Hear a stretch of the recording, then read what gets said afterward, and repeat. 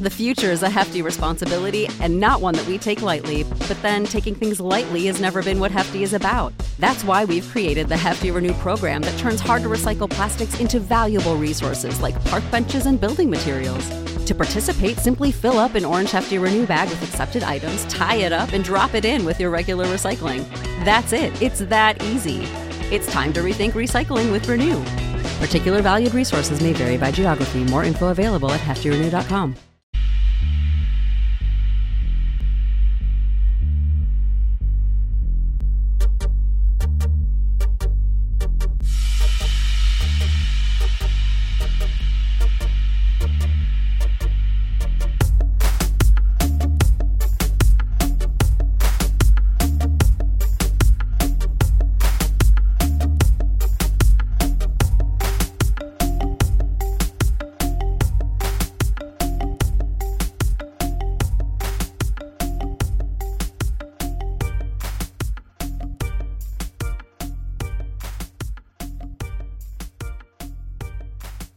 Hello, people. Welcome to Legit Bat. I'm Joe. Sitting right over there is Ben. Yeah, he's Ben. We have a kind of a weird show today. It's about Gnosticism. We have Miguel Connor on. He is the podcast host of Aeon Byte Gnostic Radio. It's a pretty interesting show if you're interested in that kind of stuff, but they don't just talk about Gnosticism. They have a bunch of other stuff, but I've been listening to it for a while, and it's always interesting. They got some weird shit they talk about. The guest that we had on today is a plethora of multiple routes in this area. Honestly, it was probably one of the fastest hours that almost an hour that we went through, just because it flowed super well. It's a really good conversation, really well explained for what we went through. And we're hoping to have him back on to actually kind of dive a little bit deeper into the finer points of it. But I really hope you guys enjoy it. Before we get a little bit more into this, I'm going to let you guys know how to contact us or rate us. If you want, you can email us at legitbatpod@gmail.com. You can follow us on Instagram at legitbatpodcasts. Or if you have Facebook, you can get us on legitbatpod. Don't forget, we also have links on any of those to reach previous episodes with descriptions. You can also find us on things like Apple, Anchor, Spotify. Is it on Spotify now? Oh, yeah. Yeah, we're on Spotify. We're on basically any major pod platform that you can find. So apparently it's on Google, too, and I didn't even know that until... I didn't know either. One of my coworkers was like, oh, yeah, I listened to you on Google Play. I'm like, what? Oh, we should find out that link then. Aware. Yeah, so you guys can find us anywhere. Just look up. I'm pretty sure that no matter what platform you're looking for, Legit Bat is really one of a kind. So give us a look. You guys can rate us or leave a review or a comment on any of those platforms.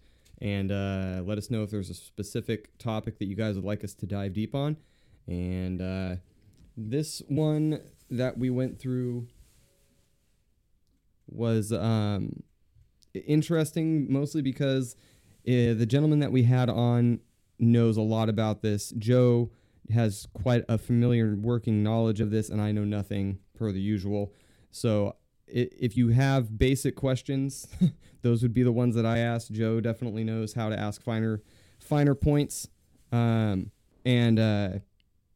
if there's anything that we left out for whether it be layman's terms or a finer point, let us know. That way we can get going on that another time. Yeah, it was interesting. It wasn't as goofy as usual. I mean, we tried to slide, I tried to put dick jokes in there as often as possible, but this wasn't really one of those conversations for that. I did want to, we don't have any more reviews, so come on, people. Let's do some reviews. Let's do some ratings. Give me your stars, bitch. So I did get our first email, though. I didn't tell you. No that. way. Yeah. Let's hear it. So, this email, it's the only one in our inbox, which shows you how many fucking people listen to this show. It is from Litan Biswas. He says, "Hello. I hope you and your family members are safe from the COVID. Do your podcast advertising and marketing needs? ? What we do? It's a marketing thing. It's also signed Tanya June, but it was from Litan Biswas. So go figure. It seems legit. I'm going to email him back and ask him what color his nipples are. That's my go-to because you never hear back. I haven't heard back. Tell him, like, I don't remember his name from the TED Talk. Tell him that you would like to, for future business engagements, we need to establish a code. Yeah. Like how to get the gummy bear to the work truck and things like that. Yeah. And then watch them actually try to respond in code. It's the funniest shit I've ever heard. I'm actually kind of disappointed. I haven't had a telemarketer call me in a long time. Either that or I just don't answer when there's a strange number. But Sure. Either way, I've been hoping a telemarketer calls me with some crazy shit because I want to fuck with them so bad. I hear all these stories about people fucking with telemarketers, and I'm like, God damn it, nobody ever calls me. Yeah, I'll have to show you the one that I saw. This guy, I don't remember how long it went on, but he did email correspondence with one of those fucking, we have a large shipment of gold. It's brilliant the way that he went about it, because he even said, because he did one of those TE talks, and he said on it, he goes, I wasn't going to do this, but then I thought, why not fuck with one of these guys the way that everybody wishes they could fuck with but doesn't really know how to. So he did like dozens of email correspondence with this guy, including but not limited to breaking it down to the most ridiculous code words, and the guy actually responded in the code words what he needed to do. It was brilliant. I was listening to another show where they were fucking with this dude. I did get this scam call a while back about the people talking. What was the scam? It was, the IRS. You owe the IRS so much money. Mm-hmm. If you don't pay us right now, we're going to send the local sheriff out to your house. Oh, yeah. It was weird, though, because it was like a real robotic voice that called. Like, it didn't even sound like a human. It was like AI or something. But this dude fucked with them and was like, he put on a British accent and was like, I have been not paying taxes for years, and it's never been a problem. Why is it a problem now? And the guy was just like, hang on, my son's being loud. He's not allowed in here anymore. We're in our high-tech studio, and he keeps fucking it up. And by high-tech studio, I mean his bedroom. But I pay for it, so.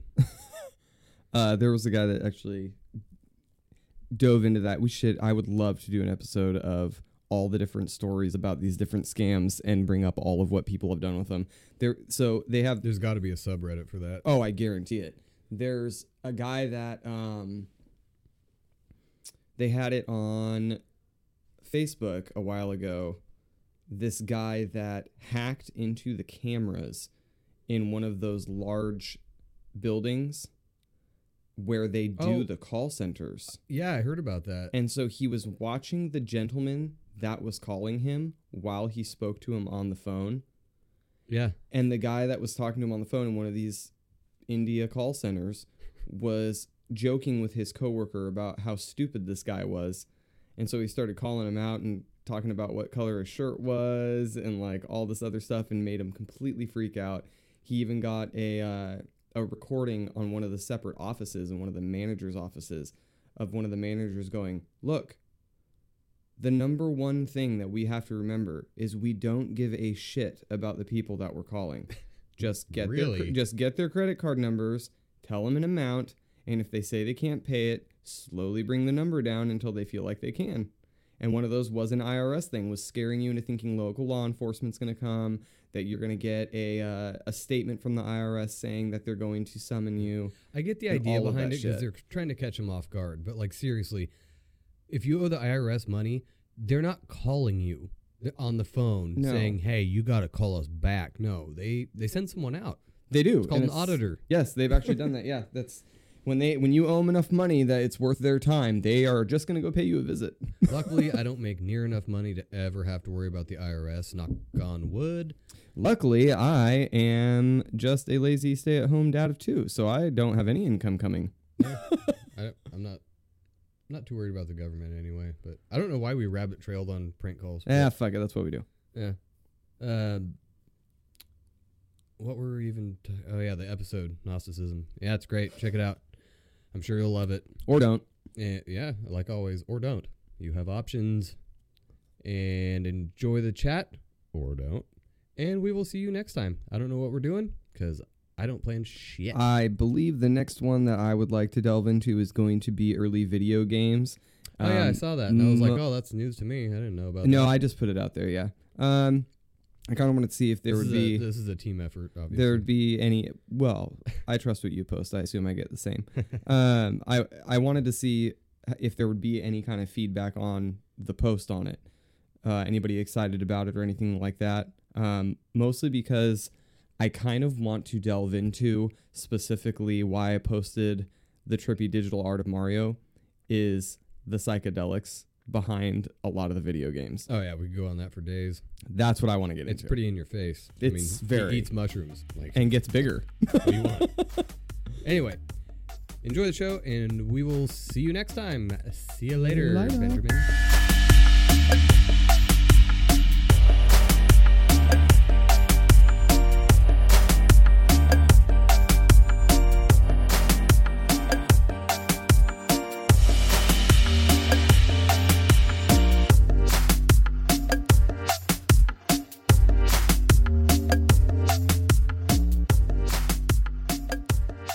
Well, we're here tonight with Miguel Connor of Aeon Byte Gnostic Radio, and we just wanted to have a talk about kind of an intro to Gnosticism. I don't know how many people know too much about any of all that stuff, but what do you think a good starting point for someone to get who's interested in this, to a book to read? I mean, would you start right off with the Nag Hammadi library? Because that's what I did.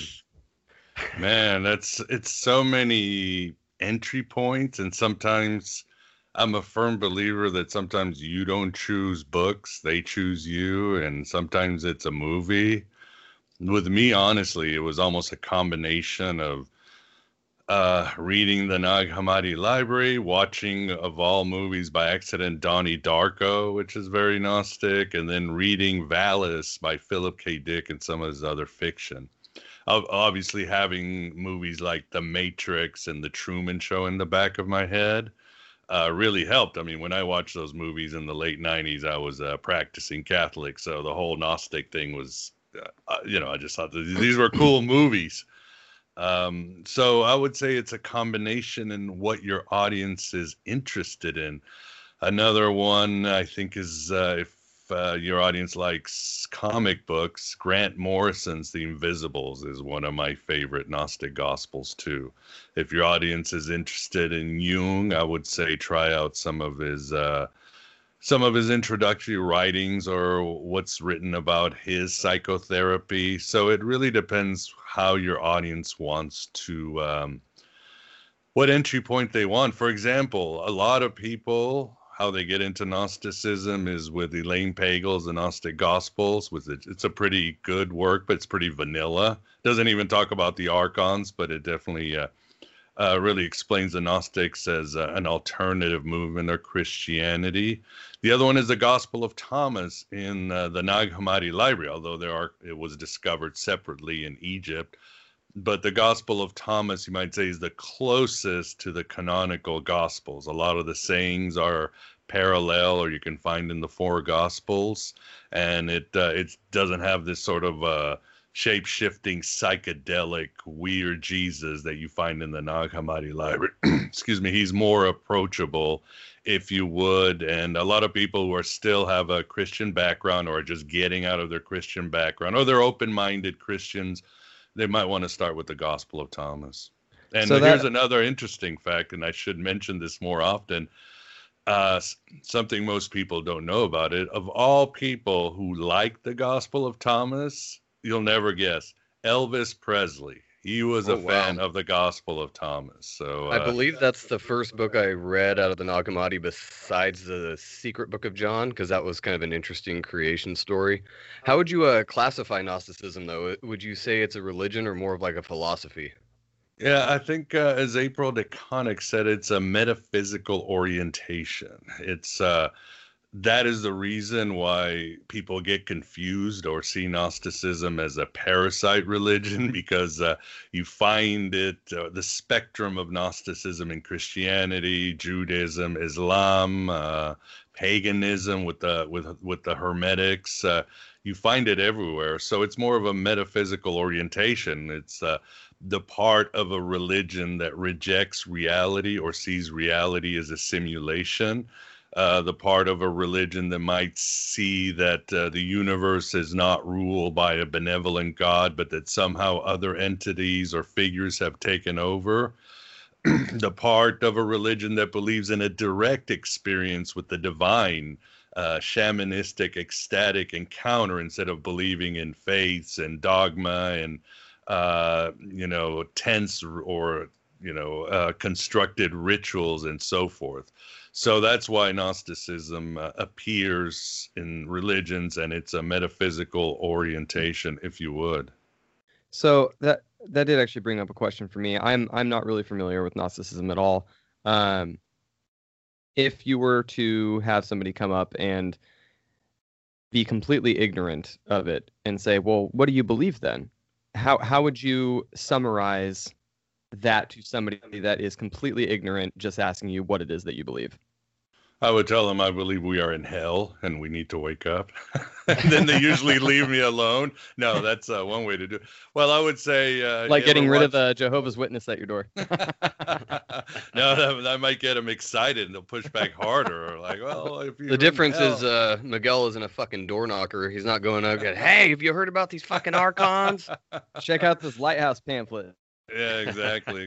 No, it's not really an evangelical movement. There have been sects, but I would say that the four, I don't know what you want to call, cornerstones of Gnosticism. Yeah, and even then, there's still a lot of debate. You can break them down to 10, but I was going to say that's a little bit more of a preachy kind of way to say that. I guess I was just going to say that sounds really dogmatic. Yeah, saying it that way, but cornerstones sounds good. Yeah. Yeah, well, if I said list, then I sound all BuzzFeed, but maybe that's what people are into. Number one. Clickbait, motherfucker. You know what, though? I think that's actually a really good point, is fuck your delivery. I think you should be able to say it however you want, but in today's world, that kind of BuzzFeed point making, I think, is what a lot of people look at. They want to see these doctrines and tenets that, quote unquote, make the cornerstones of a religion, and then they judge it off of that manner. And I think that in today's world, I think that that's what a lot of people look at, which is shitty. But yeah, you are right. Maybe that's the reason the Gospel of Thomas is so popular, because it's 114 sayings of Jesus, and he tells it to Thomas, what he calls Didymos Thomas, which means twin. Most people don't know, but Thomas in Aramaic also means twin. So you wonder, is Jesus telling Thomas his twin brother, or is it his twin soul, his lower self, and Jesus' higher self? But it's just Jesus saying these sayings. There's no narrative, there's no story. It's just Jesus giving these 114 sayings. So maybe that's why it's popular today. And it certainly was popular in ancient times. Is it believed that the Book of Thomas was written by the Doubting Thomas, the bastardized Doubting Thomas? Oh, yeah. Well, yeah, it probably is.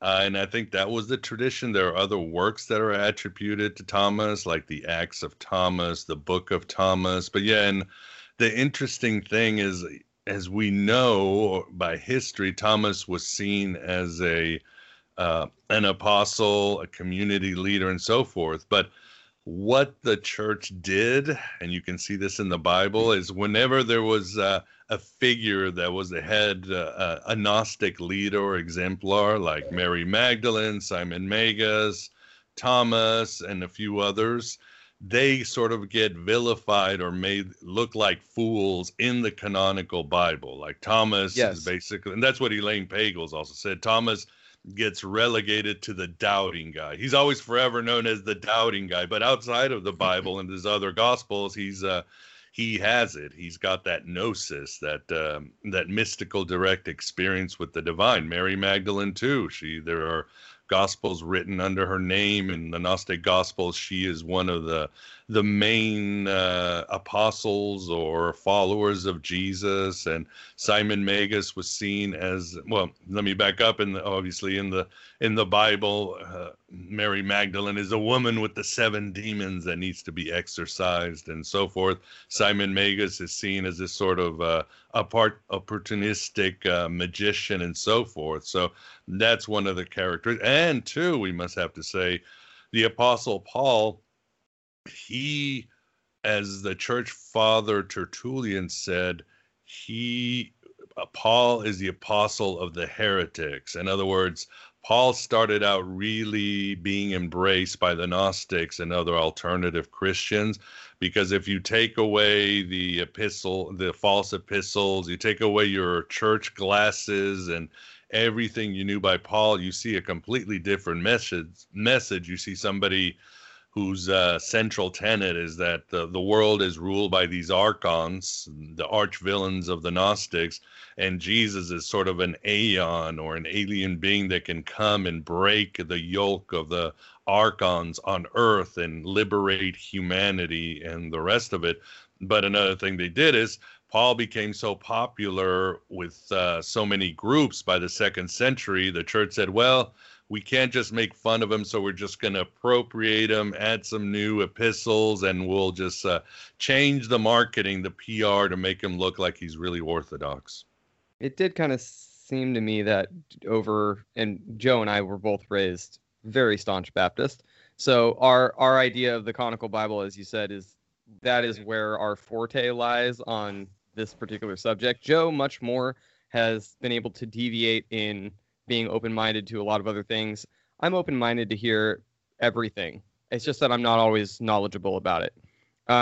I would say, though, on what you said about Simon and Thomas, and Mary Magdalene, it does always seem like the Bible has kind of a cliff note or a disclaimer before saying anything good about them at all. There's always this disclaimer that they are, like you said, an underling or a lesser self, which I always found kind of interesting because they play pivotal roles in the stories. But then there's always this thing that's like, yeah, but there's also this about them. Yeah, very craftily done. And that was the whole point. Those ancient people, the Gospels, most people didn't read. So you'd have the bishop read the Gospels, and what would stick in their head was, yes, doubting Thomas, Mary Magdalene, the hysterical woman, and so forth. But there are hints of Gnosticism in the New Testament all over the place. The first group to ever write exposition or summaries on the Gospel of John were the Gnostics, because if you remember, Jesus is very different than the other 3 Gospels. He's a very supernatural, transcendental being who's going, my kingdom is not on this earth. The world will hate you if you follow me. I am. And he seems to be sort of this God in the middle of a story which he's in complete control. If you read the Gospel of Thomas, Jesus is in complete control from the beginning to the end. When there are crowds, he just like turns into a ghost and disappears. So he is definitely more of a Gnostic Jesus. And if you recall in the Gospel of Mark, when Satan takes Jesus up to the desert and gives him his tests, Satan himself says, all the kingdoms of this earth belong to me. He's basically saying, I'm in control of this universe or this planet. Then when you read Paul, he specifically talks about the God of this world, the archons. The most Bibles translate it to princes or rulers, but the word is archons, and in ancient context, it would be these supernatural beings.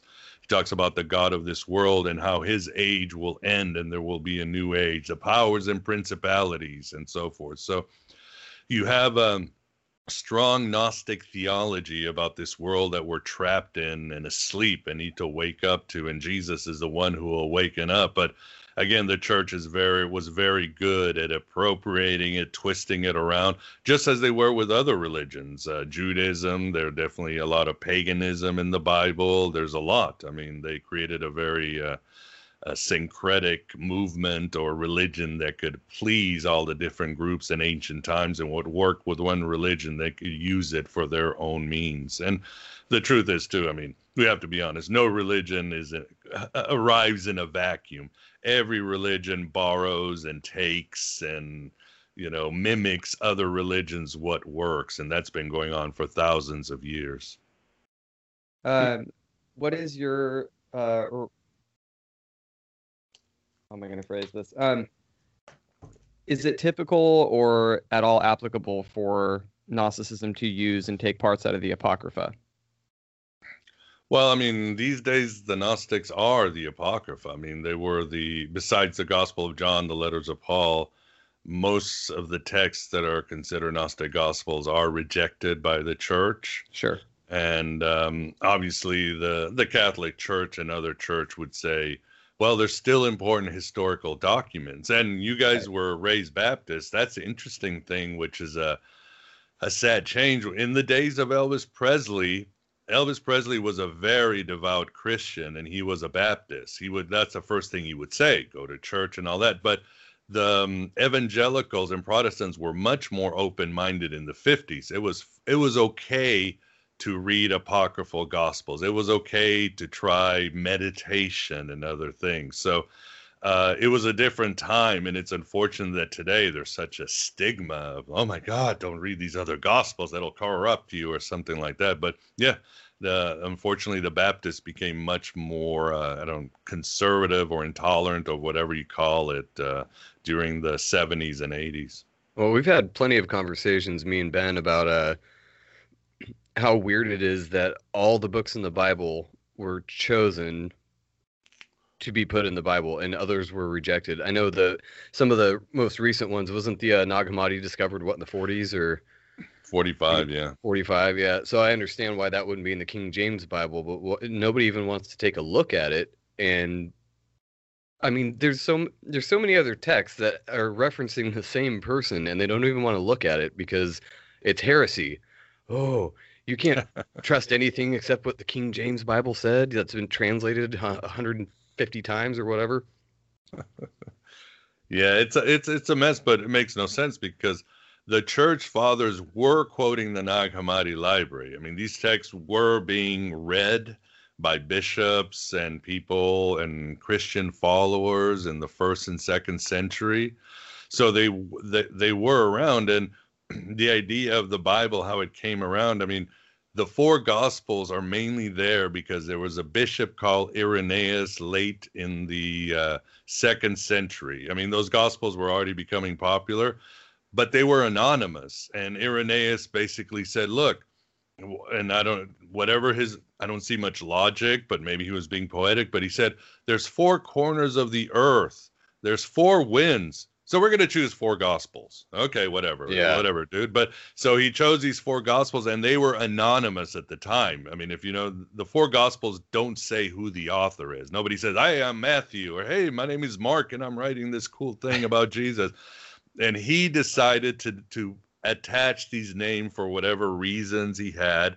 So he was really the pioneer saying, we're going to have 4 Gospels, and that's it. And there were many changes throughout history. I mean, I think once the Gospel of Peter was considered canon, I don't know if it's Gnostic, it's sort of this weird, but that's the reason they said it was too Gnostic, we got to get rid of it. So the Bible changed, and somebody like me who grew up Catholic, it was never a big deal because the Bible or the Catholic Church is not sola scriptura. The Bible is just one, again, using the word cornerstone to it, but with Protestants, the Bible becomes this the center of the universe, and that's a bad move, if you ask me. Well, we've talked about that for years, Joe and I, and me and my wife have talked about it, and there's been a lot of people that we grew up with in that circle that have talked about it, and all of us have basically universally agreed that when you take something that was written, regardless of whether you want to talk it under divine inspiration or whatever, when you take a book that was written and then translated that many times and place it as your world, you are undoubtedly leaving yourself open for mass problems in your own personal belief, problems in how that's going to dictate how you act and how you speak to other people and what they believe. To me, that seems like a bad move no matter what religion you have. But that was how we were raised, was if you pray to God and then you look for answers in his word. And so that kind of dogmatic practice, when, you know, as young kids, you go to read the Bible and you're like, I don't think he's speaking to me. And then, well, we just talked about it not that long ago about, I think that living your life based on something like the Bible or anything else like that is kind of a lazy way to think.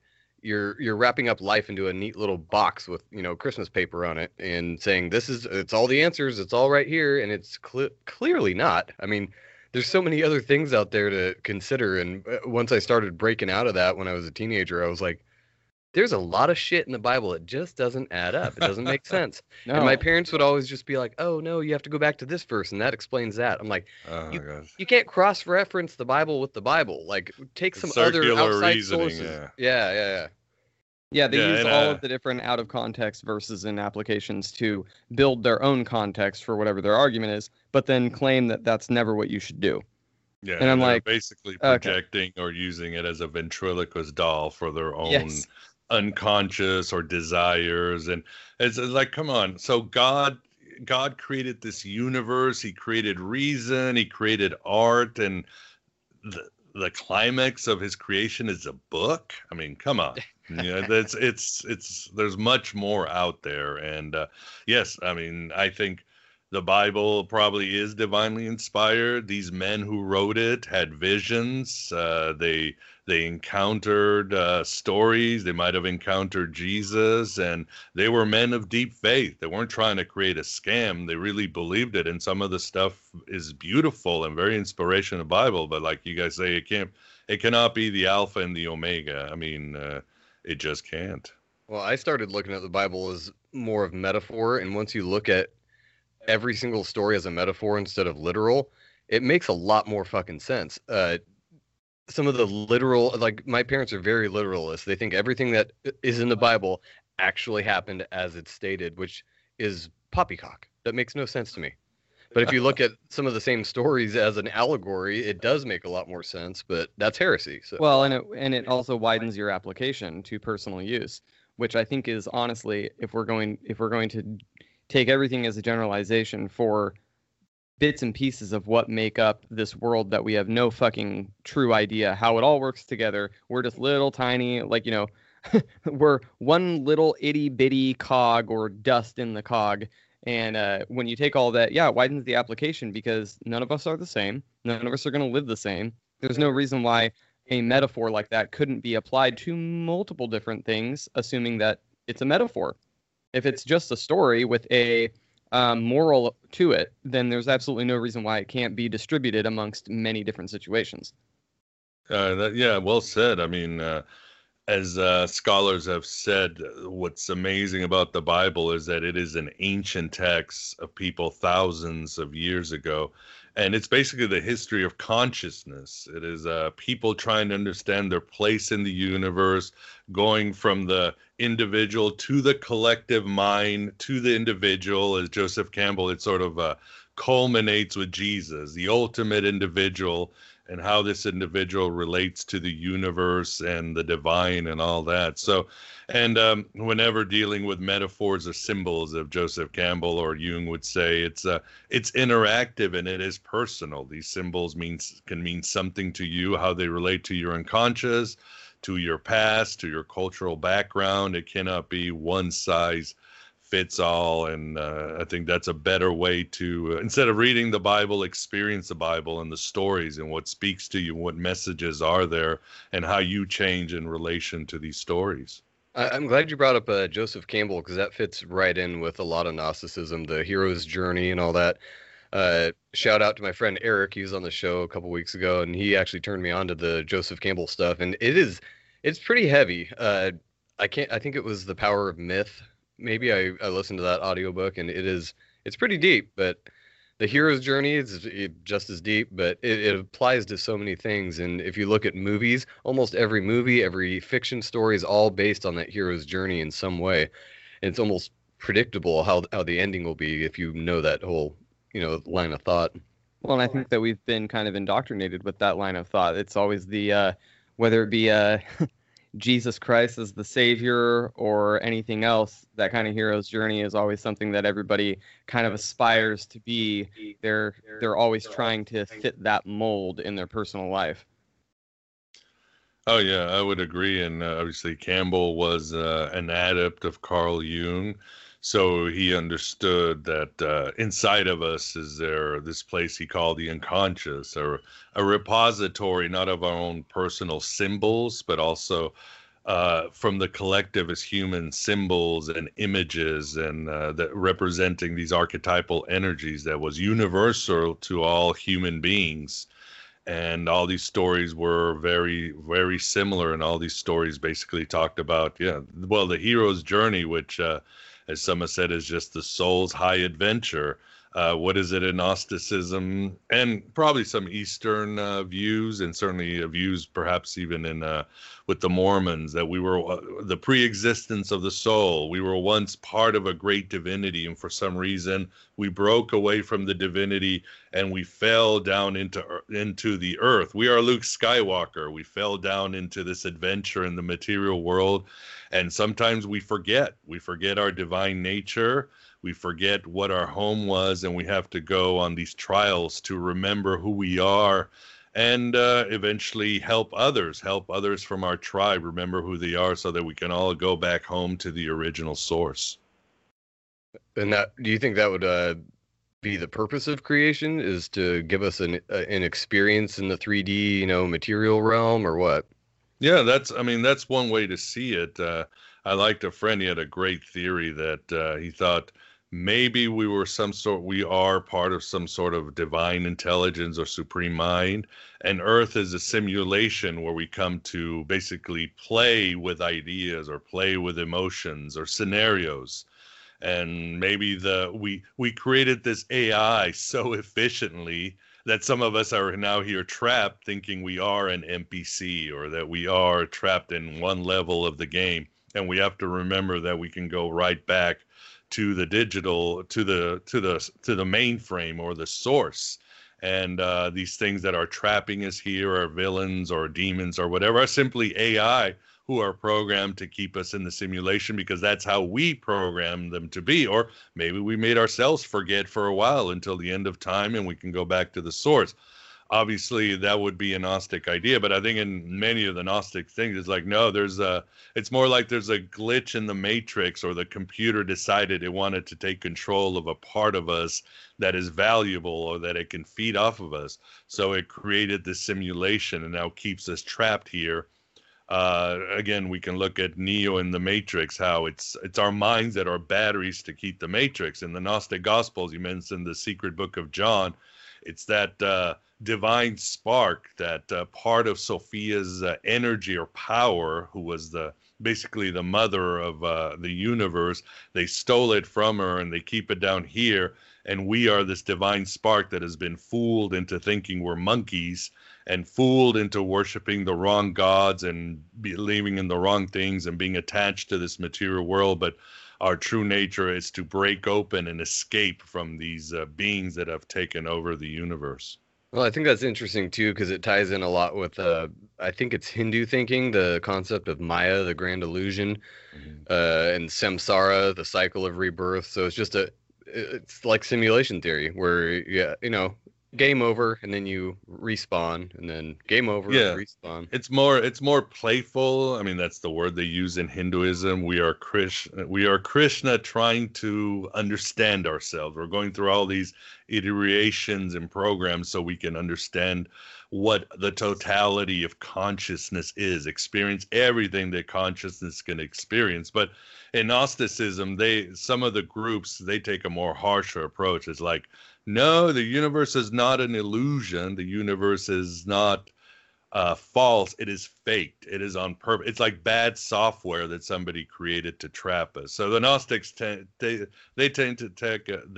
take a more hardcore, dualistic video game attitude towards reality and where we are. So, but again, it's up to the individual. Some Gnostics definitely agreed with Hindus that we were just consciousness trying to understand itself. When you have the supreme source, if it breaks open to understand each other and all these features appear, there's going to be conflict, because one aspect that it might understand truth, and one aspect it might understand understanding, and it has to create these negative aspects. There's going to be conflict, and it's a question: does this divine mind have to go through the motions of understanding what evil is, or does it forget and somehow evil takes over, its shadow takes over? So these are many speculations that you find, well, not just in Gnosticism, but in many of the other esoteric theologies out there. How do you think that ties into what's going on now? I talked to you earlier about kind of tying Gnosticism into the crazy world we live in right now, but do you think this is like boss level, like we're at the end of the game? This is the apocalypse, man. This is the apocalypse, man. It's like everything is being revealed. As I say, the Archons, they are putting all their cards on the table. They're hitting us with everything they've got. And just for the record, the Archons, you're calling Archons Democrats, right? I personally think they rule both parties. I myself have moved away into anarchism, because I'm like, I mean, the Gnostics, anarchism means without Archons. And the Gnostics were anarchists. They would not, the church fathers would bitch that they refuse to take oaths, and they feel they don't need to take oaths. They call themselves, we are the generation without a king, because they were done with the system. They had felt that the whole system was one big, giant, vampiric propaganda machine. So the original Doubting Thomases, which doubting is not a bad thing. Yeah, very skeptic. So yeah, I think this is a year of awakening. It's a period of awakening. Apocalypse simply means revealing, and it's a question of will people wake up and realize, but I think they are. I think it's becoming obvious. It's there. We are in some sort of simulation. This is something that even Elon Musk and other and scientists and physicists have mentioned. It seems that those in power don't have our best interest, that they're basically feeding off of us in some way or another. They're definitely mining our data. They've been mining our labor. They've been mining so much. And it seems we live in a time of where paranoia is no longer a disease. It's a coping skill, where reality is very fluid, where basically nothing seems to work, as everything is, as W.B. Yeats said in his poem, the center cannot hold. Everything is falling apart, revealing a lot of shadowy figures in the background, and revealing a lot of how things around us were just terrible constructs, going back to the sort of bad software motif. Yeah, I would hope people are waking up, because I've never really trusted the government, and there's so many people I know that don't even have the slightest, suspicion about the government. They're just, no, they know what they're doing. It's fine. Fauci totally knows what he's doing. Well, we've been trained, especially with the younger generation, being in that middle ground where I feel like so much more, even being young as we are, the kids 10, 20 years after us are in such a different world that to even question your government is to be considered unpatriotic and out of the norm. Where if you don't believe everything that's on the news media 24-hour reel, and you don't believe your congressman, and you don't pick out of the candidates that they set for us for the master puppet, I sit there and I go, okay, like Joe said, doubting is not a bad thing. Trying to wake up and say, this doesn't make any sense, is not in any way a bad thing, but that is how more and more streamlined and, like you said, fluid it's become, to just cause us to settle in and say, this is the way that it is because this is what they're telling us and everything's going to be okay. And I think that the farther that goes, the more people just kind of look at everybody and go, no. Well, it's been vilified to question things. Yeah, you get tagged a conspiracy nut job and a tinfoil hat, and we've talked about that before. But it's just amazing to see the amount of people that don't even want to question anything that's going on, or like question the nature of their reality, or like that's what makes you human. Come on, man, use your brain, think about, have a couple beers and think about some weird shit. Yeah, the ancient philosophers question the nature of reality, but I think people have to understand that the Gnostics associated the God of the Old Testament with the evil demiurge, the head demon or archon ruling this world. And one of the great myths is the Tower of Babel. How does God get people to not come up to heaven? He breaks the tower and he separates them into different languages where they don't understand him. I feel that divide and conquer is one of the greatest tool of the Gnostics. If you're if I'm some rich cat up there, of course I want people under me to be fighting each other. And I can, mine the resources and get rich. And what people need to understand is like, look, there are no saviors. Nobody's coming to save you. And you just got to stop divide. It's very simple to divide the world into good and bad guys, but that's a trap. There are no villains. There are no saviors. It's really up to you and the people next to you to make things better. And I don't think people are listening, but that's really the only solution. I mean, they've disappointed us. They've betrayed us.